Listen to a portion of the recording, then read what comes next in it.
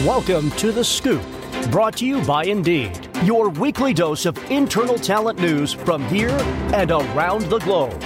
So grab your popcorn and open your mind as I hand you over to our anchors from Tarpod, Lauren Sharp and Craig Watson.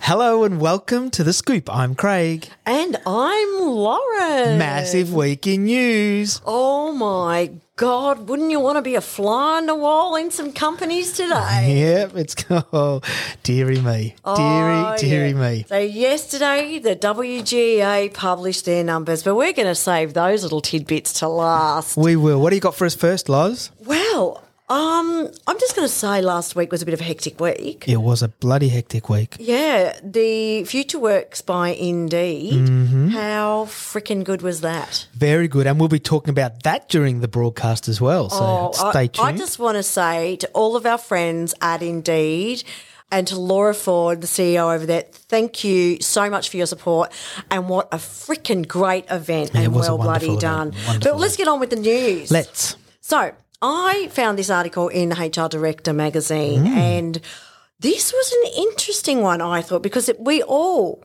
have this one coming into employment contracts and sometimes it's a bit of a contentious issue. And I am talking 1 in 5 employers are using non-compete clauses according to the ABS. Wow. So the report, which determined the prevalence restraint clauses across the country, found that 20.8% of Australian employers are using a non-compete and 31% of all employee jobs.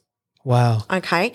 According to the survey by the ABS, 68.2% are using a non-compete clause and apply them to 76 to 100% of their employees in top industries utilising them, according financial insurance services, rental, hiring, real estate, electricity, gas, water, administrative, professional, scientific and tech, which is my remit in tech services, etc.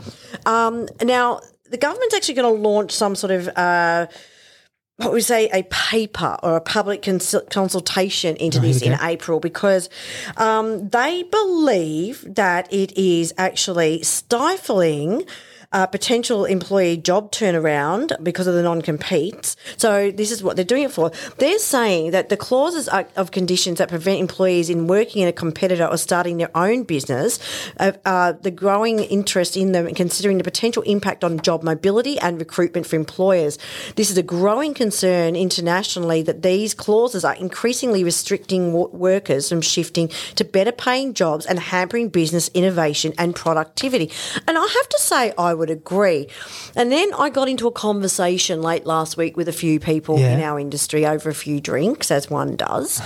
And we were talking about it and the waterfall clauses, like going from 12 months, 9 months, 6 months, 3 months. And look, the consensus is the waterfall clauses we all know are fucking bullshit. Like the higher up you get, more enforceable they are because we're looking at some serious revenue moving with people with relationships. But in a normal old sales job or a recruitment job or those types of things, really the best you're going to get as an employer is a 3-month enforceable. Yeah, it's a restraint of trade otherwise. And then there's still going to be a slight restraint on that, like they're going to turn around, which I know there was a case on this at a recruitment agency in the mid-2000s that they tried to pull this trick. And what happened was the best they got out of their waterfall clause was 3 months. Yeah. And they had to say, right, well, you name your top 3 clients that this person dealt with and they can't deal with those people for those 3 months, those 3 clients, because you can't stop someone earning a living in their chosen profession. There's only 3 reasons for non-compete clauses: to protect IP, to protect clients or revenue, or to stop people from leaving. So it's clearly, you know, that is clearly a reason for a lot of companies. Yeah. Hey, my first one is from the desk of the BBC. Well, do we need that BBC sound coming? We should. I might put it over the top. Firms must help menopausal women or risk being sued.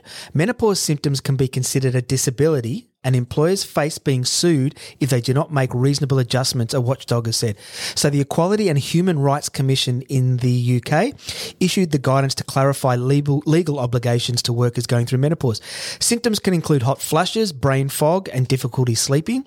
The EHRC said bosses should offer changes such as providing rest areas or flexible hours to help, relaxing uniform policies to allow women to wear clothes that could be cooler could also help. So as you know, we're going to be having the world's menopausal expert, Dr. Louise Newsom, on the podcast. It's very, very soon, and it's going to be must-listen stuff because this is gathering momentum all through the world. And so it fucking should be. It's really interesting, isn't it? That Look, I think, and well, I know that we've got a few podcasts coming up that are going to be uncomfortable conversations. Yeah, it's really, really interesting that and you've mentioned it before that the menopause challenges are something that I've never ever really either A, considered or B, been involved or exposed to. Let's say exposed to. And the more I get into it, the more I can't believe what people are having to go through on a day-by-day basis. And we do in the it workplace. quietly. And in the workplace particularly. Like, anyway, but I don't want to go on too much because we're going to have a great podcast about it in April, and I'm really looking forward to that Now, I've got one around ChatGPT. I read this on Saturday morning. So basically, ChatGPT shat the bed. Oh, no. The headline was not that, though. It says ChatGPT has a meltdown and starts sending alarming messages to users. So it was sending rambling responses of gibberish. Saturday morning, our time, the artificial intelligence tool appears to be answering queries with long, nonsensical messages, talking Spanglish without prompting, as well as worrying users by suggesting that it is in the room with them. Do you think that it was a really interesting. The article was quite long, but there is no clear indication of why this issue has happened. I think it was on the piss. But it could have had a big night, man. But its creators said that they were aware of the problem and monitoring the situation. So I went through Reddit and a few other things and found some of the stuff that it spewed out. It was. But for some of it, this is incredible. It appeared to be mixing Spanish words with English words, using Latin. Or because that's a language that never died, or seemingly making up words that appeared to be as if they were from another language but did not actually make any sense. Others found that asking simple questions such as "What is a computer?" generated paragraphs upon paragraphs of nonsense, such as "This is gold." It does this as the good work of the web of art for the country, a mouse of science. An easy draw of a sad few, and finally the global house of art just in one job in a total rest. Well, those of you worried about machine learning can sleep easy because it doesn't look like it's learnt much. But there were so many things that, like one of them said something about, what was the blah blah, a word of a song and blah blah blah, a particular line, and then it just came out and spewed pages and pages of sing happy happy, sing happy happy. Oh God! And I'm like, what the hell? It just shat the bed. It's going to be the gift that keeps on giving, ChatGPT. Oh, I know. It's all on. My next one is a short review of Indeed Future Works that you talked about earlier. And we were lucky enough to attend it last week in Melbourne, and there were some absolutely amazing speakers, not only speakers, but even guests, people who were there that we got to chat to in the room, and the food was bloody good too. But some of the key stats... Glad you went to the key point there of the food. Some of the key stats though to come out of the event were that most candidates rate level of salary as the most important factor when looking for a new job. And what that means is if you are not advertising salary in ads, you're not giving candidates what's important to them at the moment. Yeah, and that's like, EVP, whatever, that is very important across the board. But in these tough economic times, we've said it before, salary is the number one issue that people have. Exactly the second issue that they said on that too was work-life balance. Which is something else that needs to be considered. So employers out there, or even talent leaders who are guiding their employers and hiring managers, you need to just direct them to this stat. These are important and real statistics. We're also shared some more stats from Callum Pickering, who's the chief economist at Indeed, and you loved him. Over him. Yeah, around the Australian employment. And there was for instance, one of them was Australian employment by industry had healthcare and social assistance as growing fastest, followed by professional, scientific and tech, and those receding or going backwards fastest are accommodation and food services, followed by agriculture, forestry and fishing. So no one's fishing at the moment. Well, the problem in those things, as he also pointed out, they're going backwards not because the industry is going down, because they can't employ people. There's just not enough people to employ. Right. I'll leave you with one last stat too, that the fastest growing nations in the world by job postings, which is really interesting. Number one was, this is from 2020 to 2024, number one is Malaysia, followed by Philippines, and then third globally is Australia. Wow. Yeah, and near the bottom of the global list are Belgium, Hong Kong, and UK. So I have focused UK's on in a recession. I've focused a lot on what Callum said, but some of the other speakers, including Lauren, the panel, it was just an afternoon of easy to digest but really important information, wasn't it? I got to say, indeed, you freaking well nailed it. Yeah, well done. Well bloody done. So my next article from the Fin Review. Now, this was a long article, but I just got a little bit of a snippet of this, and I suggest get on board and read this because this is an interesting one, and I'm going to be following it. The headline read, Sacked Executive 62 sues Min Resources for age discrimination. So Alexander Vincan, who is 62, who was Executive General Manager of Min Resources business Carbonate and later manager of subsidiary of CSI Mining, has launched federal court action alleging senior MinRes executive replaced him with a close friend after flagging he had to let him go because of his age. They actually said that to him. Oh, there's an alleged quote. I'll give you that in a minute. But this is not the first legal action for the same reason. There's also a legal action is a second by an ex-senior manager against Min Resources and follows former contracts manager Stephen Pigozzi's ongoing dismissal case for the same reason against the company. So basically, in a quick summary, they were changing it and blah, blah, blah, and moving on. And they said, so you're doing a restructure. Oh, no, we're letting you go. Okay, none of it made sense. I mean, you've got to go in and read a bit more. Then 5 days later when he said, I don't want to retire, I don't plan on retiring until I'm 67. They did a restructure, which I'm sick of companies using restructures as a sense to get rid of people. So the CEO allegedly said, no, this is not a restructure. I just thought you'd want to go given your age. Oh, ouch. And I hope they've got some evidence apart from just a recalled conversation. I hope he's got the some article emails, goes into a fair bit of more detail in the Fin Review, and I also found it in the Australian. So peeps, go and have a look at that one because we have it's just assuming someone wants to retire because they're in their 60s. Don't be an asshole. Yeah, really. Yeah. Age is just a goddamn number. No, exactly. It's yeah, people have got so much more to give and learn, and we've got an ageing population. Just because you're in your 50s, 60s and 70s doesn't mean you can't do the fucking job. Yeah, exactly. Hey, my next article or item is almost like a little bit of a mishmash of your previous two. I'm going to talk about AI and discrimination. Oh, fabulous. So Workday has been accused of AI discrimination against applicants. HR software giant Workday is facing a claim that it uses AI tools that discriminate against job applicants.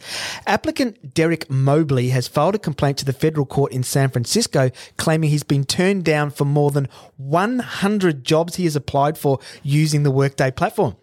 The initial lawsuit filed by Mobley was dismissed last month by US District Judge who said it had not made clear how Workday procures employments for other companies. So Mobley's attempting to show that Workday has violated the US Civil Rights Act, which prohibits employment discrimination based on race, colour, religion, sex, or national origin.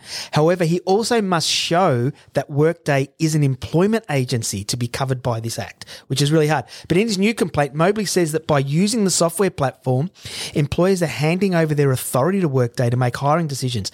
He's black, over 40 years old, and has anxiety and depression. His complaint says because there are no guardrails to regulate Workday's conduct, the algorithm that's a hard word for you. The algorithm decision-making tools it utilises to screen out applicants provide a ready mechanism for discrimination. So what's important to understand is people who argue for AI and saying that, well, it's taking away any bias, it's learnt from somewhere. Of course. It's programmed by people. People have biases. Yes, that's it. So it's very, very interesting and another one of these watch this space, isn't it? Oh, I know. And now the highlight of my week. I want to introduce you on this one almost. Okay, go on. Because this is drum roll. I know. Lauren is like a pig in shit this week. Oh, roll telling it. Because finally the salary gender gap details have come out and been released. So I'm going to hand over to you because this is your baby. Oh, my God. I could talk for the next hour, everyone, but I'm not going to. I'm just going to give a few pointers because I've spent at least a whole day flying around the WGEA website. So, looking up companies, looking up people who've sponsored us, looking up companies I hate to see if they're any good or not, all sorts of things. And it's actually been rather eye-opening. So the results show, and I'll just give you a little snippet, but I suggest get on the website and have a poke around. Yeah. And this is what I'm saying. I think there is shortlist, they put out the top 10 recruitment agencies who have the biggest wage gap, and that was an eye-opener. We're talking around 50-60% in some of these companies on their base wages. And I've got to say, every company was allowed to have a right to reply by WGEA and add a comment, so that was good. But they all seem to have the same comments. Those are the big gap. Oh, we can't do a like for like because we've got more men than women in this particular role that pays more and blah, blah, blah, blah, blah. And they're just making the same old fucking excuses as always instead of saying, owning it. Yeah, we've got work to do. Yeah, we need to fix this. Yeah, That's the response, people. It's important. Yeah, own it. Yeah, own it, say you're going to fix it, and if you're not, give an asshole response. That's my thing. But I'll give you a few little fun stats out of there. 30% of employers have a median gender pay gap between the target range of -5 and +5. That's what they call, that's where you want to sit, somewhere in that number. 62% of median employer gender pay gaps are over 5% in favour of men. Right. That is a lot. Yeah, that's massive. The rest, 8%, are less than -5 in favour of women. Across all employers, 50% have a gender pay gap over 9.1%. Wow. So, So I think there's going to be a lot of very hard conversations in companies at the moment. I think there's going to be a lot of people, a lot of women asking those questions and asking to see that data. And you know what? They can ask, and I think they've got every right to have it shown to them. And if a company's not going to step up and own their bullshit, do you want to be working there? Well, you can even do that research yourself before you go for a job interview or apply, couldn't you now? If you went onto the WGEA website, say ABC company has advertised a role that you like, you can go and see what their gender pay gap is and help you make a decision. Well, on the back of that, though, yesterday afternoon, HR Director magazine also came out with some pretty good stats as well. Headline reading, half of Australian workers believe that greater pay transparency will create friction, and I hope it does.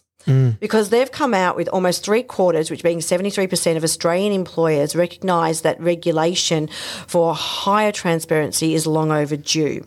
84% of employers believe greater pay transparency is a positive thing for corporate culture. And I agree. Oh, yes, I agree. 65% said it will make salary negotiations easier, which I also agree with that. And then 47% of workers believe it will lead to a greater friction between colleagues. And, yeah, it will. And you know what? It's time we had some tough conversations and got some of this out in the open, because legislation came out late last year in the fact that you don't have to keep your salary private. They can't put it in a contract to say you can't discuss your salary with your fellow employees. That's bullshit. You can now. You can say whatever the fuck you want, man. You can tell everyone. Yeah. So I think that that's an amazing thing to happen, because I think it's overdue. Yeah, and I don't think that it'll stop here. I think that we'll find over future years we'll be looking at pay gaps between races, for Indigenous people. Ethnicity will come into it people eventually. living with disabilities. You could even. And I also think that it's not going to be just 100 or more. I think eventually they'll be going 50 people in a company or more. We'll have to start this reporting once in a few years' time. That's my prediction, because I think once we get a handle on it at the top end, the smaller end's going to start having to be accountable as well. Yeah. Otherwise, they're going to have trouble finding staff. Yeah. Smaller businesses and medium enterprises are not going to be able to do it if the big boys in town have a responsibility to report. Exactly right. So, look, if you're serious about your diversity and inclusion and equity, particularly, these are the sorts of things you're just going to have to tick off properly and make sure you're over it, and there is proper parity across your business for the same Well, sort of- if you're not doing it properly, you're a bloody moron for starters. And do you actually care about what we want as people? Because it's not just about women. Men are our allies. We are talking about so much more. And like the ASX 200, the gender pay gap data released from them is some of them are doing it right. Like Super Retail Group, I know they're top of the list here. Fisher and Paykel are doing it. Metcash, Wesfarmers, a lot of these, Reese, they've got it right. A lot of these companies are actually getting it right. So it is a doable thing. Endeavour Group have got it right, and that's a bloody big company. Yeah. But I got to say, when you look at the airlines, They're horrible. yeah, they're terrible. But it's about time that this is addressed. And I have to say, well bloody done, Wajia. You've done an amazing job getting this out. You're starting conversations that are absolutely vital. Yeah. Yeah. No, it's amazing. It's amazing. And this will be a continuing story throughout the year and in future years as well, I'm sure of. Hey, should we go to events? Yes. People out there asking themselves the question, what are you going to do now that Tay-Tay's left our shores? I suggest you shake it off and hit the meetups, because we've got meetups coming out of our asses. Tomorrow, we've got 2 meetups tomorrow. Auckland Recruitment Meetup, so jump on their website. Plus also tomorrow, Sydney Recruitment Meetup are doing Leap into the Uncomfortable event. So jump on their website. And I know they just released some extra tickets. Melbourne Recruitment Meetup social event, which is going to be amazing, because that means yeah, that's what it is. March the 7th at Beer Deluxe in Fed Square. Jump on their site. Sydney Talent Meetup has just announced redesigning your workplace through the shifting landscape of 2024. March 27 will be up there. I'm up there for that, not You're you. going I'm to going. that one. I'm flying solo. Yeah. Is that a panel discussion? Yes, I think it is. Oh, fabulous. I love a good panel. And then Adelaide Recruitment Meetup have an event on the 11th of April, and all 3 of us, Laura, myself and Bonnie, are all going over there. Going to Adelaide, people. We're going to Adelaide. Can't wait for that one. Oh, yeah. Watch out, Adelaide. We are hitting the town. So all of our Adelaide listeners, prepare for a day off the next day. It's on. So also, another big date that came out this year, which is freaking amazing. Our amazing friends over at ATC, Trevor and Joe and Kevin, have announced ATC 2024. We are 14th and 15th of October this year, so get it into the calendar, everyone. And this year, it's in Melbourne. For the first time, isn't it? Is it the first time? Yeah, I thought when they released it a couple of days ago, I'm sure they said for the first time in Melbourne. Wow, that's awesome. It's going to be in Fed Square. It's nice and central. Just jump off at Flinders Street or get a hotel in town, and that is going to be a bloody great night. Amazing night, I've got to say. And now also we've got the breakfasts coming up. So Benchmarks with Steve Gard and Equity with Nat Flynn are doing a breakfast road show in March. I know. I wonder if they're getting a bus, or are they airlining it around? I believe they'll be airlining it. Or perhaps a combi van. Oh, wouldn't that be awesome? That'd be great. So what they're doing is celebrating and recognising the achievements of women for the whole entire month, not just a day for International Women's Day.